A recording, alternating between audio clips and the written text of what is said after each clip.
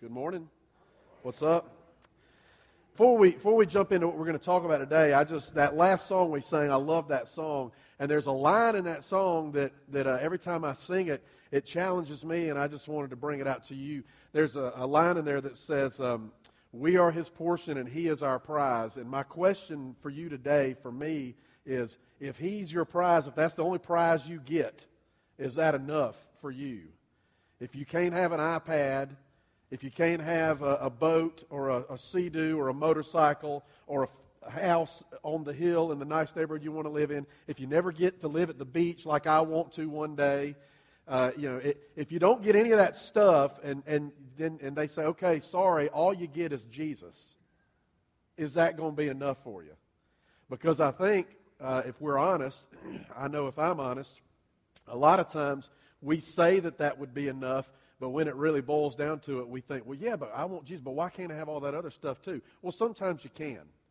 But if you can't have it, would Jesus be enough? So anyway, that's just bonus footage right there. You didn't have to pay anything for that at all. Now let's get to what you paid for today. I'm just kidding. If you didn't drop anything in the bucket, you don't have to leave, all right? But why didn't you? I might as well just go ahead and ask that. I just had to throw that in there. Hey, we are glad you're here, and we're continuing with the series that we started a few weeks ago. Actually, we started on Easter Sunday, Totally Real, and we're talking about what it means to live an authentic Christian life, what it means to really follow Jesus, to have a totally real faith. And so we're wanting to talk about, last week we talked about worship and talked about what authentic worship really looks like, and we're going to continue in a couple of weeks. Donnie's going to do a message that I'm really looking forward to about authentic truth, and we're going to talk about that. And so we're going to continue today and talking about some stuff. And one of the things I thought about when we talk about what it means to be totally real and to be a true follower of Christ, an authentic follower of Christ, that really is a question of identity. And the question that we would need to ask ourselves is, how do we identify ourselves, and are we really the people we identify ourselves as? Do we really, or we dress certain ways, we want to look certain ways, we want our cars to be certain ways, we want to live in certain neighborhoods, and is that really who we are? Or we're trying to put on an image of somebody that we're not. And when it comes to identifying yourself as a Christian, there's a lot of different ways to do that. One way you can identify yourself as a Christian, you can put a little fish sticker on the back of your car, right? And if you've got one of those on your car, good for you. You're identifying yourself as a Christian.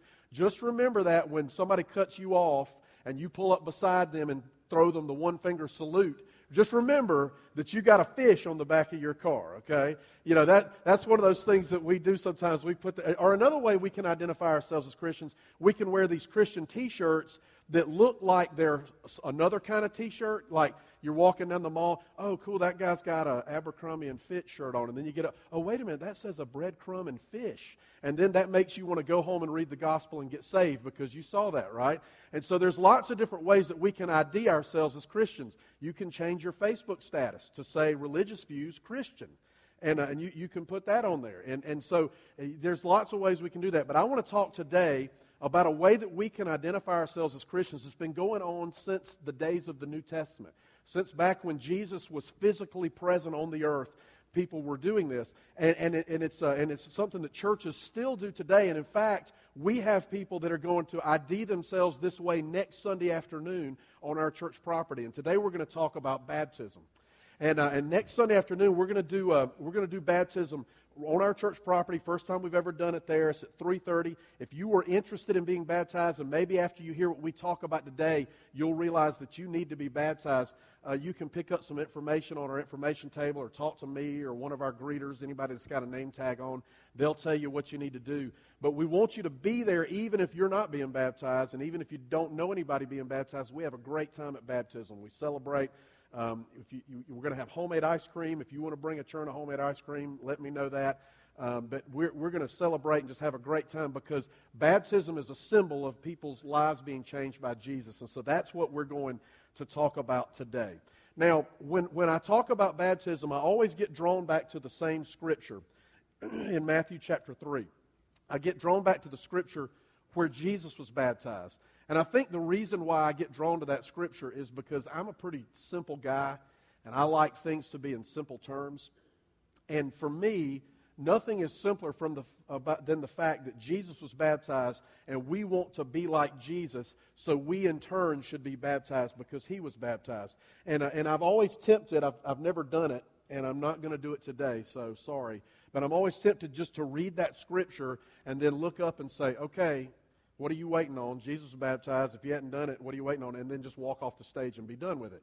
But we are going to talk a little bit more today about it. And so let's look at Matthew chapter 3. If you've got your Bibles, turn to the book of Matthew. That's the first book in the New Testament, which is the second part of the Bible. Matthew chapter 3, and I'm going to read verses 13 through 17, and just a little bit about the story of Jesus being baptized.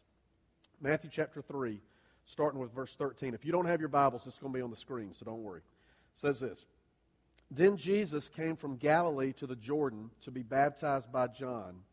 But John tried to deter him, saying, I need to be baptized by you, and do you come to me? Jesus replied, Let it be so now. It is proper for us to do this to fulfill all righteousness. Then John consented. As soon as Jesus was baptized, he went up out of the water. At that moment, heaven was opened, and he saw the Spirit of God descending like a dove and lighting on him. And a voice from heaven said, This is my Son, whom I love. With him I am well pleased. Now, there's a few things I think we can learn from baptism from this passage of Scripture. And the first one is this: the timing of baptism is important. The timing of baptism is important. Now, if you'll notice, this story of Jesus' baptism happens in Matthew chapter 3. Now, I don't know if you've ever read Matthew's chapter 1 and 2, but in Matthew 1 and 2, it's all the story about Jesus being born. And stuff that happened before Jesus was born, and then he's born, and then stuff that happened when he was a really small child. And so the very first time we ever see anything about the adult Jesus in the New Testament is in Matthew chapter 3, and the very first thing he's doing is being baptized. See, in the lifespan of Jesus on this earth, baptism happened for him before he turned water into wine, which was his first miracle. It happened for him before he preached the Sermon on the Mount, which is his most famous sermon that he ever preached. It happened for him before he chose any of his disciples. It happened for him before he fed 5,000 people with just a handful of bread and fish. And so for Jesus, baptism happened before any of the things that made him famous, before any of the things that people really got to know him for. The very first thing he did was he was baptized. And so for Jesus, baptism marked the beginning of his ministry on earth. And for us, baptism, the timing of baptism is important because baptism should happen quickly after we accept Jesus. If you accept the grace of Jesus, you're living life your way, you think you've got it all under control, and all of a sudden you realize that you have sinned, that you're messed up, and you need a Savior, you need someone to forgive you of that sin, and you know the only person that can do that is Jesus because he died on the cross. And so you accept the free forgiveness, the grace, the mercy, the love of Jesus. You accept that, and it changes your life. Then the next step should be for you to follow that up by being baptized, if we want to do things the way they did it in the New Testament. One of the books that I love to read that I just got finished reading through and that we're going to be doing a message series on in the fall is the book of Acts. And it's after you have Matthew, Mark, Luke, and John. Those are the Gospels. And what does gospel mean? We talk about this all the time. Good news. So after the four Gospels, Matthew, Mark, Luke, and John, you have the book of Acts. And the book of Acts tells the story of what the disciples did after Jesus left earth and went back to heaven. And it talks about them starting all these churches and going on missionary journeys and great stuff like that. And one of the things in the book of Acts that you see over and over and over again is people would have an experience where they accepted the grace of Jesus, and then immediately they would be baptized. The most famous one of these is a guy that you've heard of named Paul. Now, what you might not know is before he was named Paul, his name was Saul, and he was a bad dude. In fact, he was out there doing all he could to stop Christians. He was having them thrown in jail and having them persecuted and all this kind of stuff.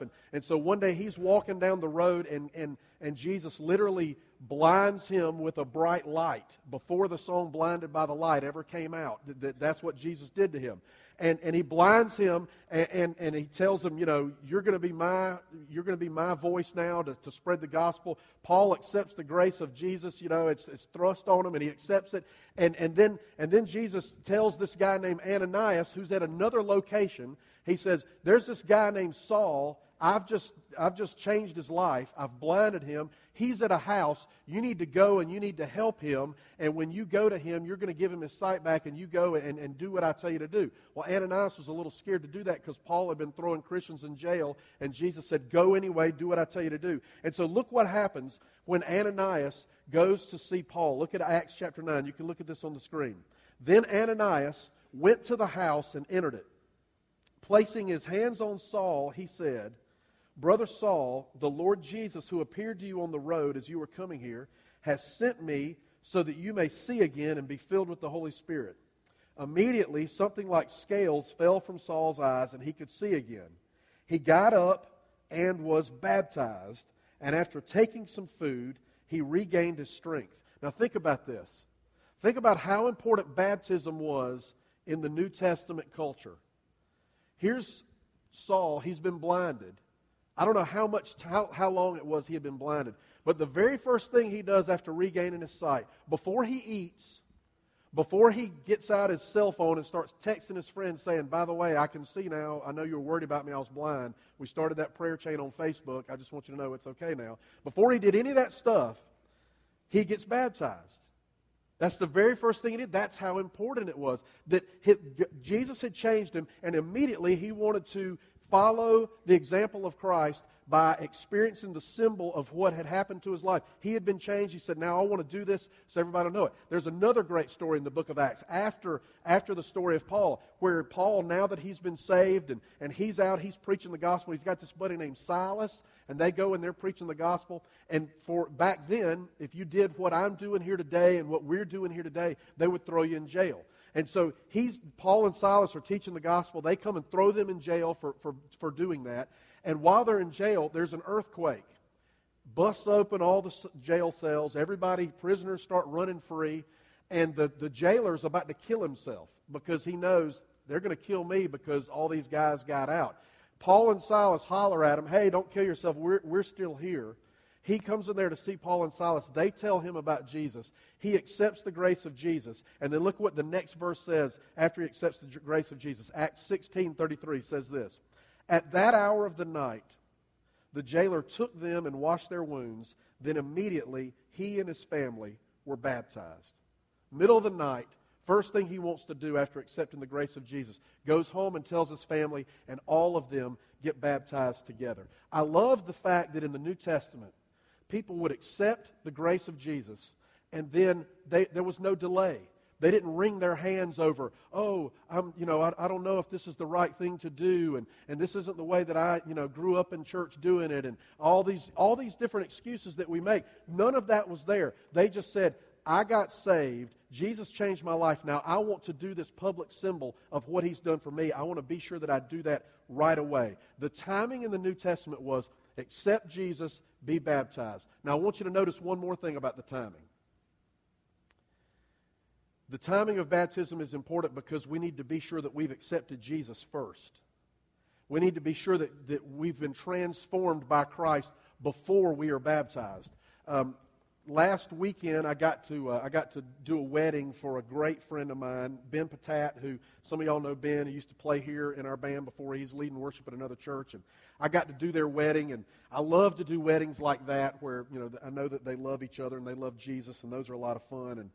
And I've done several weddings over the years, a lot of weddings, and I've done all different kinds of weddings. I've done weddings that were very formal. I've done weddings that were more casual. I've done weddings that were indoors. I've done weddings that were outdoors. I've done them where they were in big churches. I've done weddings in people's houses. And I've done weddings where there was lots of music. I've done weddings where there was hardly any music at all. But one of the things out of all the weddings I've done that's the same, every single wedding I've ever done, the bride and the groom always exchange wedding rings. Every one I've done. I've never done a wedding where they didn't exchange wedding rings. Now, why is that so important in a wedding? Well, a wedding ring is a symbol of what you've just done, right? Now, I've got my wedding ring on. I'm trying to take it off. I don't know if I can. There we go. This is my wedding ring. And almost 20 years ago, Sherry put this on my finger in a church. And I've been wearing it ever since. And when she put this on my finger, that alone didn't make me married to her, right? That didn't make me her husband, because we had tried it on before at the jewelry store. And so if just putting a wedding ring on, when we were in the jewelry store down there in Charleston, she stuck it on my finger, we'd have been husband and wife right then. And we could have started the honeymoon early, which would have been fine with me, right? But she is going to kill me for that later, I know. But no, this was a symbol of what happened at the church that day, right? We went to the church that day and we exchanged vows with a pastor, and we went through the marriage ceremony, and then we signed the marriage license and all that, and we were married. And this didn't make us married, but it was a symbol of what we had done. That's what baptism is. Baptism is a symbol of what Christ has done for you. Being baptized doesn't wash away your sins.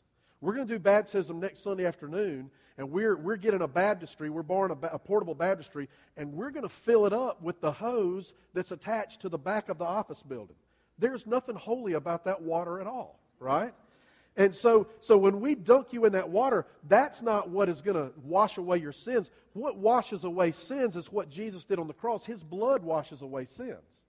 But what we're going to do next Sunday is a symbol. So when you're dunked in the water, it's a symbol to say, I was dirty with sin, Jesus saved me, and this is a symbol of what He's done to my heart. Just like my whole body's being covered up with water, and when I'm going to come up, I'm going to be soaking wet. My whole life has been covered up with the grace of Jesus, and when I came up from that experience, I was soaking wet with the grace of Jesus, and now I'm forgiven and a follower of Jesus. And so it's a symbol of that. Now, of all the weddings I've ever done, I've never gone to do a wedding where we got there and the bride and groom said, you know what, we've decided that we're going to exchange rings probably 2 or 3 years after we're married. We don't really want to do it in front of everybody. We're kind of shy, and so we're not going to exchange rings. You just go ahead, Cliff, and do the whole wedding ceremony like you normally would. And then, I don't know, sometime later when we really are sure that we're married, then we're going to exchange rings. I've never had that happen. And I've also never shown up to a wedding ceremony, and the bride and groom are already wearing the rings, and they said, we just got so excited, we decided to do the rings next week. We know we're not married, but we decided to go ahead and do the rings, and we'll get married, tomorrow when you do the ceremony. It doesn't work that way. Why? Because the ring is a symbol of what happened at the marriage ceremony.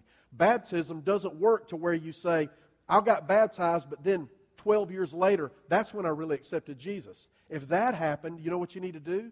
You need to be baptized again.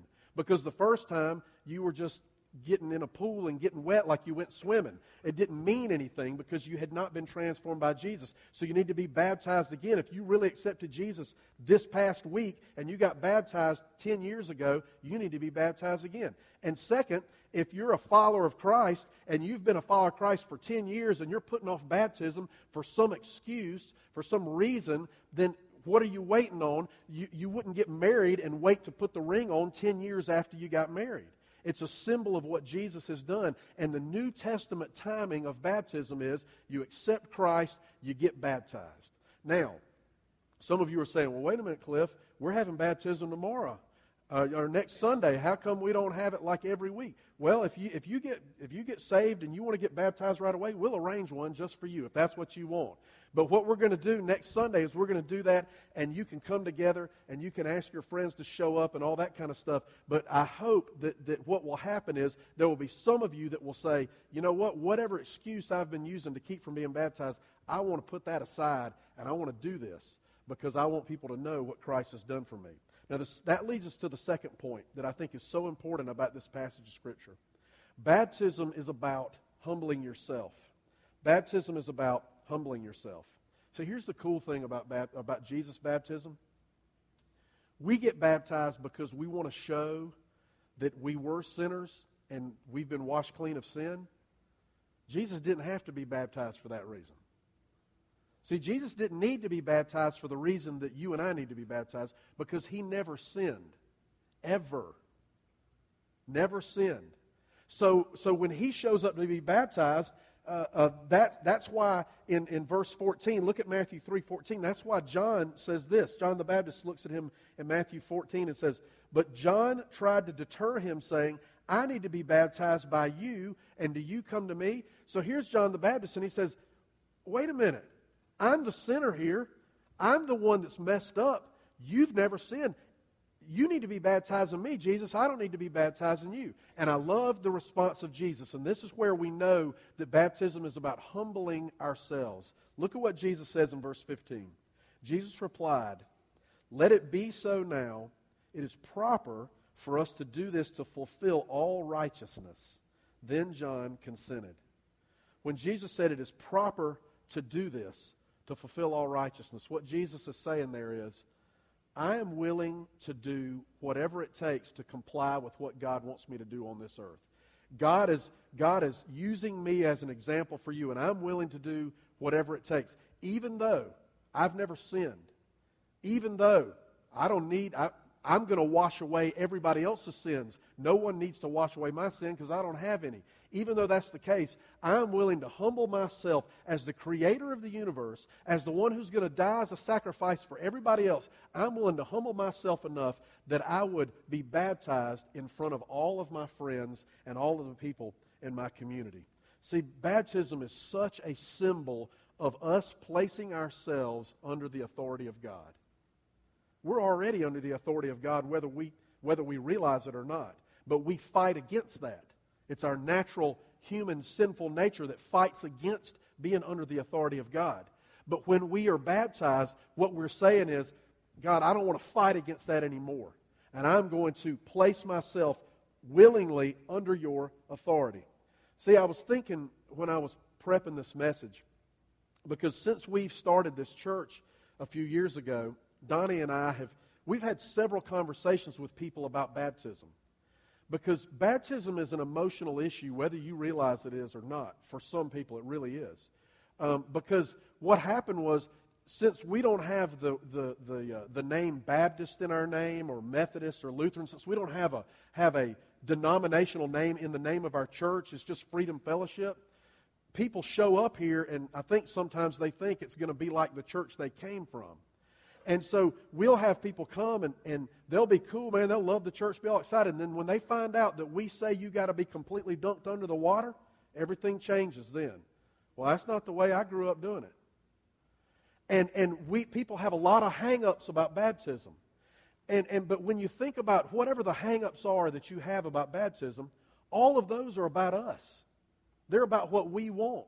If you say, man, I can't be baptized by immersion because my tradition is that when I was a little baby, they sprinkled water on me when my parents were holding me, and if I get baptized by immersion, then that does away with all that, and I can't do that. Or I had people say, y'all baptize in a lake. I don't want to get baptized in a lake. Or somebody say, y'all baptize in a lake. I'm scared of a lake. I want to get baptized in a pool. Or I got to get in there and get all my clothes wet. I mean, there's all kinds of hang-ups that people have about baptism.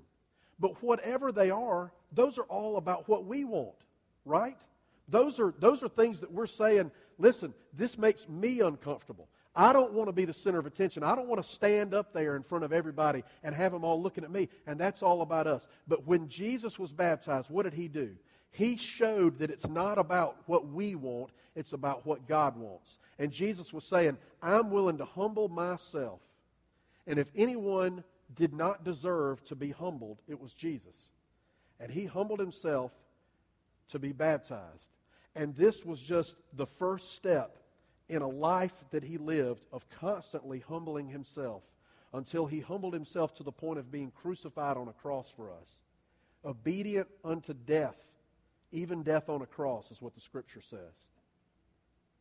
And so for us, whatever reason we have for saying, I don't want to be baptized this time, and I don't want to be the center of attention, and blah, blah, blah, blah, blah, we're really making it about us when it's about Jesus and humbling ourselves under his authority. And the last thing that I love about this passage of Scripture is that baptism is going public. Baptism is going public. Look at Matthew 3:16 and 17. It says this. As soon as Jesus was baptized, he went up out of the water. At that moment, heaven was opened, and he saw the Spirit of God descending like a dove and lighting on him. And a voice from heaven said, "This is my Son, whom I love. With him I am well pleased." Now think about this for just a minute. Have you ever thought about the fact that before Jesus was baptized, that no one who was there that day other than John, none of those people knew that he was the Son of God? See, we read this, and we think that everybody was standing around going, "Oh, here's the Messiah. He's coming to be baptized. This is going to be awesome." No, they didn't know that yet. When Jesus showed up that day, you know what they were saying? "Hey, that's the dude that built the deck on the back of my house because he was a carpenter. Hey, he did the cabinets for my daddy's house. This is awesome. I remember his dad, Joseph. He did some work on our house one time." Jesus was just a carpenter to them. They didn't know that he was the Son of God. Remember, this is before he'd done any miracles. This is before he had taught in the synagogue. He was just a carpenter from town. The only one who knew was John the Baptist, because John had been supernaturally given that information from the Holy Spirit from birth. And so John the Baptist knows what's going on. Everyone else thinks this is just another guy from town being baptized. And then when he comes up out of the water, look what it says again in verse 17. "And a voice from heaven said, 'This is my Son, whom I love. With him I am well pleased.'" Now you talk about coming out into the open. You talk about going public with your faith. That's a big time going public, where God himself says from heaven, "You are my Son."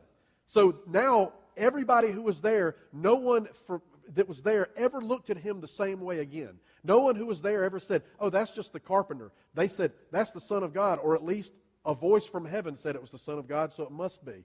And so Jesus, what happened when he was baptized, it was him going public about who he was. That he was not just a carpenter. He was not just a regular guy living in Galilee at the time. That he was the Son of Jesus, that he had, the Son of God, that he had come, he was Jesus Christ, had come to die on the cross for people's sins. And so he went completely public with what he was and what he was coming to do.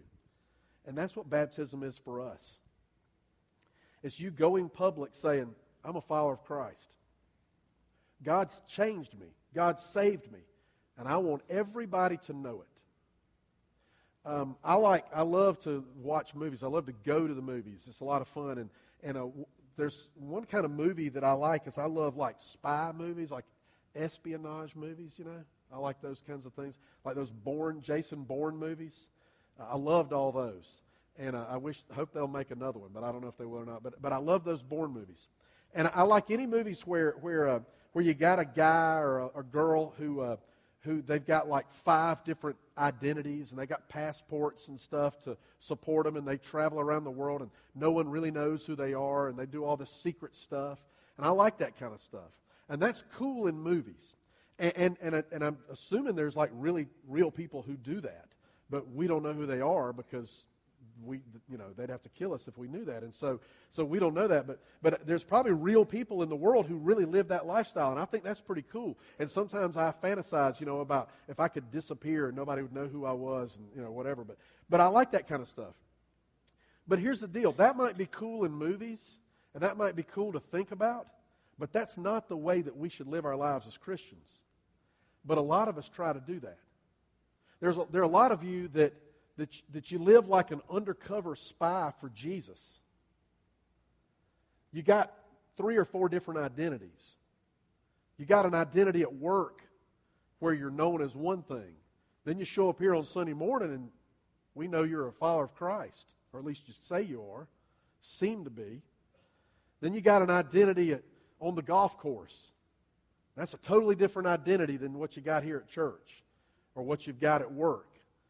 Then you got an identity, all these different places you go, you got these different identities. And you're like a undercover spy. Jesus proved to us when he got baptized that being undercover is not the plan he's got for us. That what he wants for us as American Christians living here in Greer, South Carolina, is he wants us to be open and public and talk about our faith. And one of the ways that we do that, the beginning point of how we do that is We stand up before our friends, we invite them to be there, and we get soaking wet with our clothes on in front of everybody we know, and we let them know, yes, I am a follower of Jesus. Jesus is Lord of my life, He's Savior for me, and I'm going to follow Him for the rest of my days. Baptism is about going public. So as we finish up, I want to ask you 3 questions. And if you've got your notes there and you want to write these down, because some of them might apply to you. Some of you are here and none of these will apply to you, and that's cool. But I want to ask you 3 questions. First question is this: have you accepted the grace of Jesus? That's the first thing you need to deal with today. Have you accepted the grace of Jesus?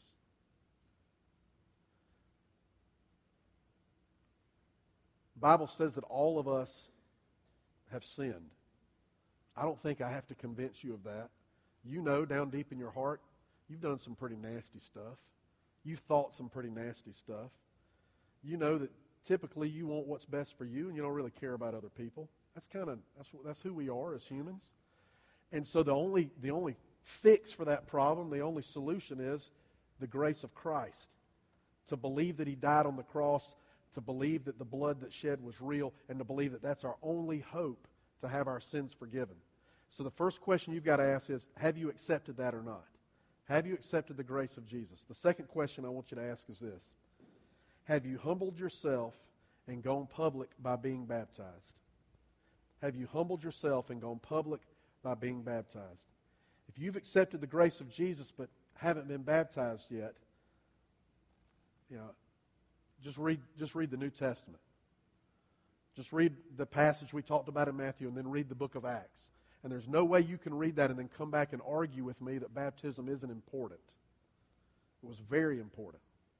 And then the third question that I would ask you, and this might be more relevant for some of you here today than for the first 2 questions were, and that is this: did you do it in the right order? Did you do it in the right order? If you would be here today and you would say, you know what, Cliff, I got baptized when I was 11 years old, but I know that I didn't accept the grace of Jesus until I was 28. You did it out of order. You put the wedding ring on before you ever got married. And you need to be baptized again. You need to get that thing in the right order. And then the second question, the second idea about that is, maybe you haven't been baptized, and so you still have the opportunity to do it in the right order, but you've been waiting a long time. Yeah, I accepted Christ 10 years ago, but I didn't get baptized because my mama was a Presbyterian, and she said she'd be mad at me if I got immersed, or whatever it might be. Whatever the excuse was, what are you waiting on? So I'm gonna close this with prayer. And here's what I want you to do. We're not going to have an invitation this morning where you come down the aisle, but here's what I want you to think about. Think about those 3 questions. If you can't answer the first question, or if you would answer the first question by saying, no, I have not accepted the grace of Jesus, I don't want you to leave today until you talk to somebody. So you can come down here when the service is over. I'll be down here. Donnie will be down here. Blake will be down here. You can talk to any of our greeters that have name tags on. You can wait till the band's done playing and grab one of them. If you see someone rolling out a pod full of nursery equipment, grab them and talk to them. But talk to somebody before you leave today about how you can accept the grace of Jesus. Now, the second one, if you would say, yeah, I know I'm a follower of Christ, but I've never been baptized, before you leave today, talk to one of us or pick up the baptism information on the greeters table, on the information table. Our greeters are going to leave that table up long enough to where everybody has an opportunity to grab that information if they need it. And you can read through that this week. If you got any questions, you can call us, but be sure you do that. And then the third one, if you've been baptized but you did it out of order, then you need to let us know so that you can be baptized again next week. And let me tell you something. It's nothing to be embarrassed about. We baptize adults at this church every time we do baptism that say, I got baptized a long time ago, but I had no idea what it was about. and Jesus didn't change my life until 2 years ago or 2 weeks ago or 2 months ago. We do that every time, and it's nothing to be embarrassed about. In fact, every time we do it, it's a gigantic celebration because people are excited that they got it in the right order. All right? So let's pray together, and then don't leave before you deal with those 3 questions. Let's pray. Father God, thank you for making the Scripture so clear to us, and I love the stories about the life of Jesus, and Lord, it's humbling for me to know that when Jesus lived on this earth, that he chose to be limited in so many of the ways that we're limited. He chose to have a human body that hurt just like ours, and he chose to be baptized just like you've asked us to be. And so, Father, I pray today that you would humble me, that you would humble all of us, and that we would willingly and with excitement place ourselves under your authority. We know that you created us. We know that you saved us. And we know that you're our only hope. And Father, today and for the rest of our lives, we want to live like that. Thank you for this day. Thank you for our mothers. Thank you for their example of sacrifice that they give us day in and day out. And I pray that this would be a blessed day for them. And we ask this in Jesus' name. Amen.